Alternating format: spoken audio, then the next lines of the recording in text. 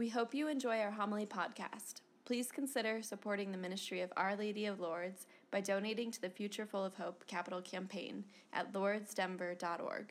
We are so grateful for your support. Okay, we've got a lot to talk about today. If you listen to today's gospel, this is one that bothers a lot of people.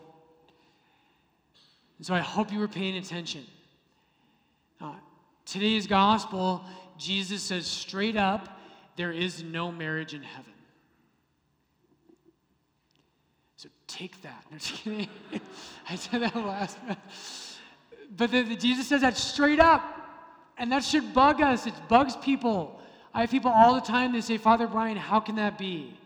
We're going to dive into that today, and it's a powerful, powerful gospel today.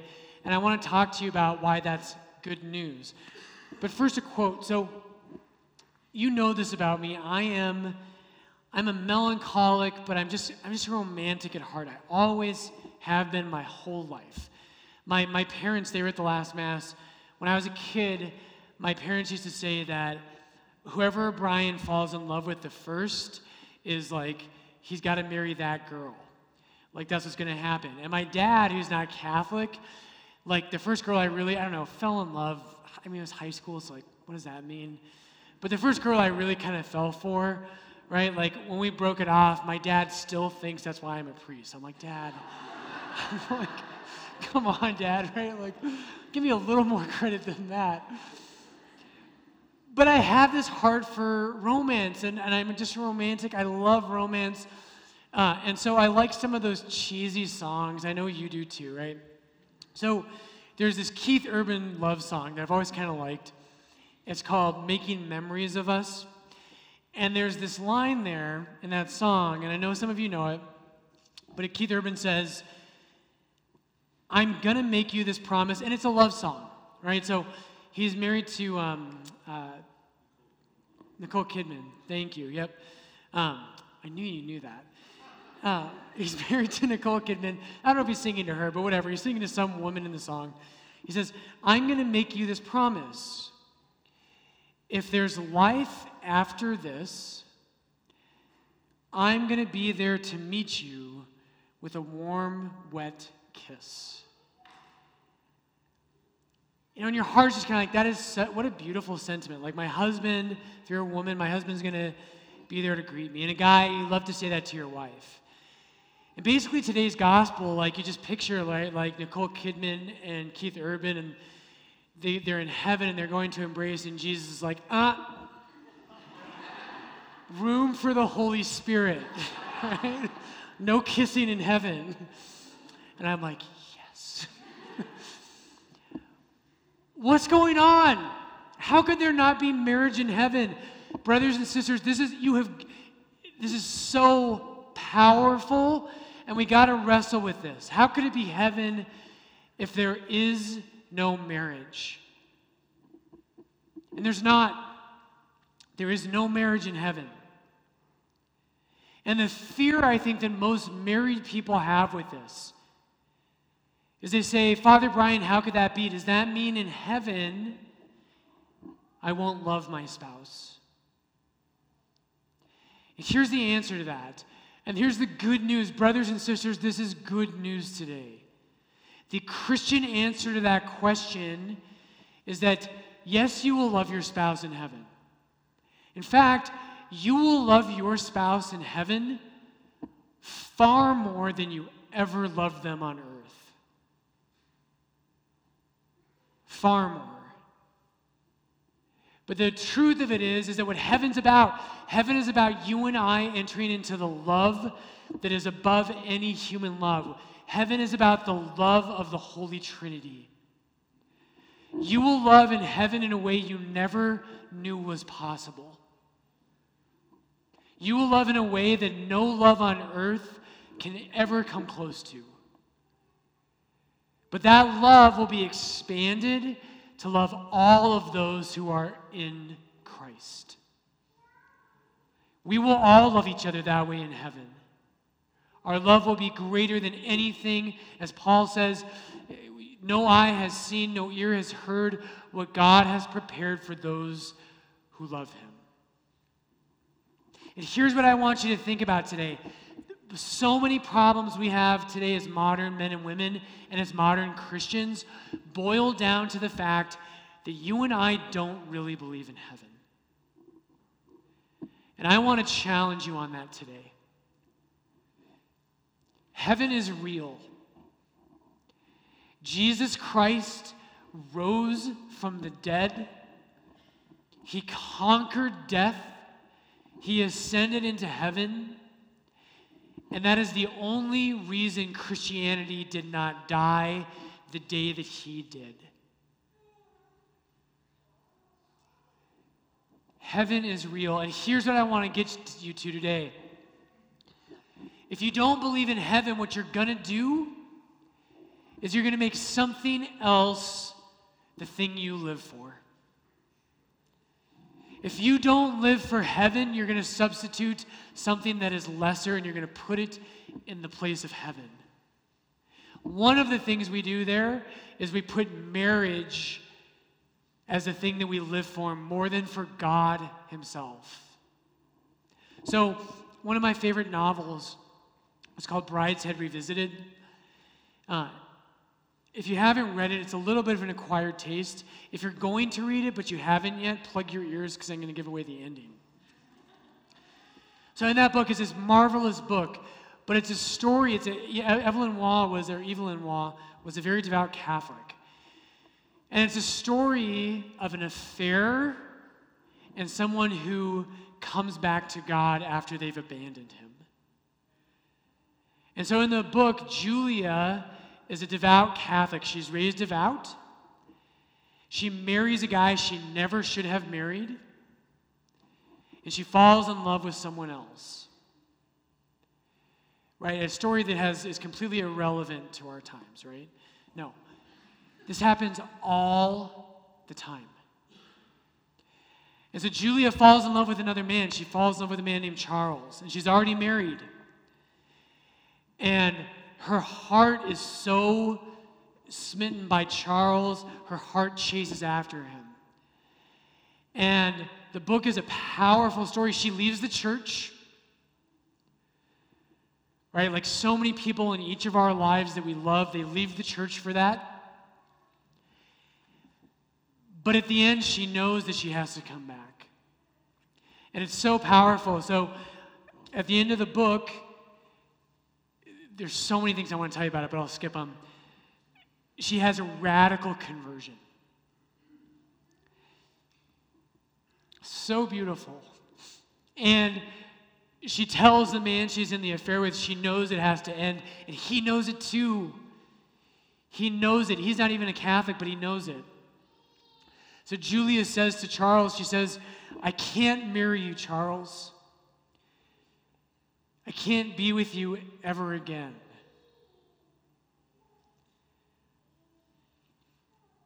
How could she do that? How could she break it off? She's still in love with him. And Julia goes through an explanation. In the height of it, she says this. She says, the bad thing that I was on the point of doing, the one thing I'm not quite bad enough to do, is to set up a rival good to God's. The bad thing I was on the point of doing that I'm not quite bad enough to do is to set up a rival good to God's. You see, here's the thing, is we don't believe in heaven. And when you don't believe in heaven, brothers and sisters, what you do is you believe in something else.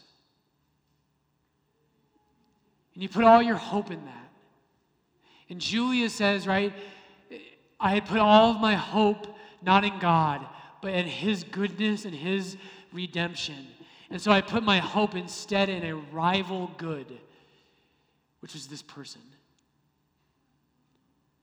If you do not believe in heaven, you will substitute something else. And here's the good news for you. Here's what what the gospel today wants to say to you and to me, is that heaven is real. And if you believe that, it relativizes other goods. It relativizes other goods. If I know that I'm going to live forever, if I know that God has created a heaven where no eye has seen and no ear has heard the good things that God has prepared for those who love him, I can live for that. And what happens in the modern world is that we don't believe in heaven. And so what we do is we say, you know what? Life is about marriage. And it becomes the thing we live for. And brothers and sisters, I am convinced that this is at the heart of so many of our problems, right? People say, if you don't believe in heaven, how can the church not allow people to divorce and remarry? How could the church not allow that? You're condemning this person to misery. And that would be true if heaven wasn't real. The same thing's true, right? Today we talk a lot about same-sex marriage. How could the church do this? Right? This person, this is all they want. How can the church be so harsh? Well, the church can do it because we believe in heaven. And if you can live for heaven, you can live through anything. We do this with all kinds of things. There's three big, the church, what I want to say to you, the church counsels all of us. It says there's three things. If you're a Christian, you got to have three things in your life, right? The three I want to talk about today are poverty, chastity, and obedience. Not just me, but every one of you is called to have those three things. Right? If you don't believe in heaven, let's just start with poverty. If you don't believe in heaven, chances are you're going to live for money. When I was in seminary, and by the way, all of us are still kind of there. My heart's not there. When I was in seminary, I would take my rosary at night sometimes, and I go walking through the neighborhoods, and there's these gorgeous houses. And I'm like praying, right? It's like the fifth sorrowful mystery is the crucifixion. Hail Mary, full of grace. Man, that house is beautiful. Jesus, will you give, I'm like, not seeking it in this life, but I'll get a really nice house like that in heaven, right? That's not heaven.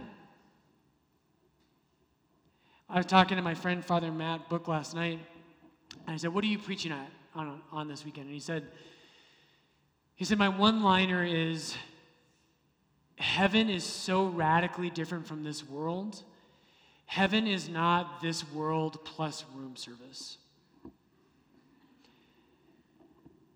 Think about that for a second. What God has planned for you in heaven is greater than anything you have ever imagined. When you go to heaven, you're not going to have a mansion. Maybe you will, I don't know. But that's not what's going to make heaven heaven.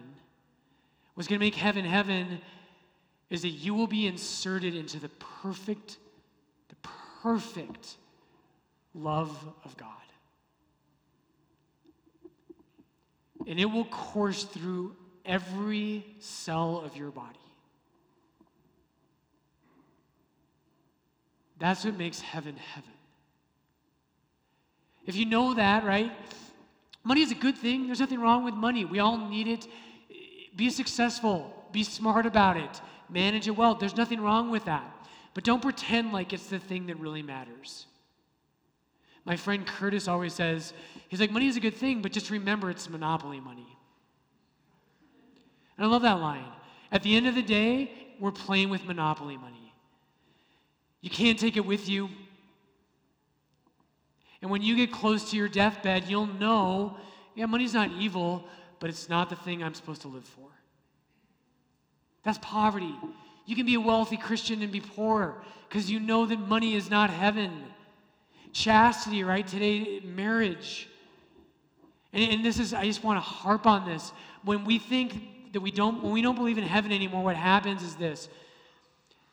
We say that marriage is the best thing on earth, and it is. Marriage is the best thing on earth. But it's not the thing that you were created for. The only people who really think that marriage is perfect are people who are engaged and priests. That's it. We're the only people who think marriage is perfect. Anyone who's married more than about 30 seconds can tell you that marriage isn't perfect. If you don't believe me, talk to one of them after Mass, right? But this is what we do. We don't believe in heaven, and so here's what happens.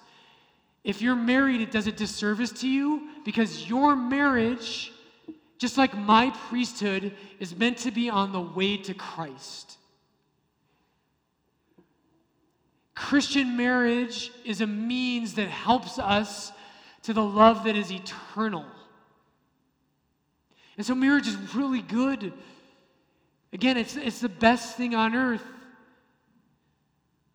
But to pretend that it is somehow equal to the love of heaven is nonsense. It's absolute nonsense, and it's a lie. The other thing that happens with this is if you're not married, people come to me all the time and they say, Father Brian, God must not love me, I'm not married. My life is senseless because I'm not married. What? What? You are not created for marriage. You're created for heaven. And when we don't believe in heaven, marriage becomes everything, and it's infected the Christian community. And also, people who are widowed or divorced, same thing. And we think life is meaningless if we're not married. Brothers and sisters, marriage is so good, but it's not heaven. I want to leave you with this today. Who cares? Why does this matter? Catholicism right now, in a very practical way, there's a lot of debate in our church right now about virginity and celibacy. If you haven't paid attention to this, there was a synod on the Amazon, and lots of people are saying we need to get rid of celibacy because we'd have more priests. And it's a complex argument. I'm not going to get into all of the ins and outs of it here. But here's what I want you to get today. Why does my virginity as a priest matter? Why does it matter? It's not, the key is that it is not practical.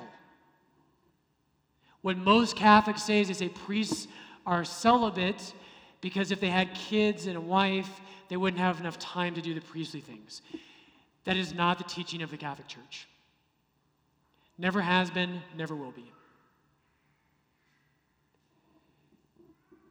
Why are priests celibate? And here's a question related to that is this. Think about this. Why are Jesus and Mary both virgins? Was it so they'd be available?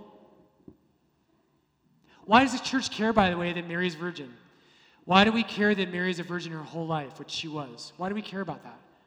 Why did the early Christians care? After she gives birth to Jesus, should it even matter? Mary was not virgin so that she could do things. Jesus was not virgin so that he could do things.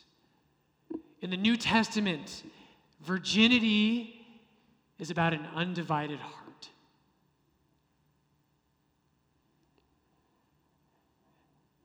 Virginity is not about doing things. Virginity is about an undivided heart. Being a Christian, right? Being a Christian is not what you get done. Being a Christian is about perfect, loving union with God. And the church believes that the most fruitful person who ever lived outside of Christ himself was Mary. She didn't start a religious order. We don't have any sermons from Mary. We don't have any great works of theology. Why does it matter? Why is Mary so important? It's because her heart was so given to God that it was everything. You are called, and I want to leave you with this today. I am called to virginity in a particular way. I'm called to poverty in a particular way, and I am called to obedience in a particular way. But you, if you're going to be a Christian, you must have all three.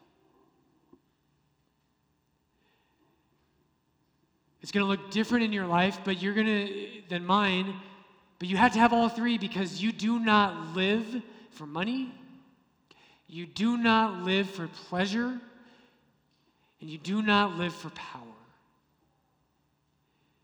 Because you know that God's kingdom, his heaven, is real.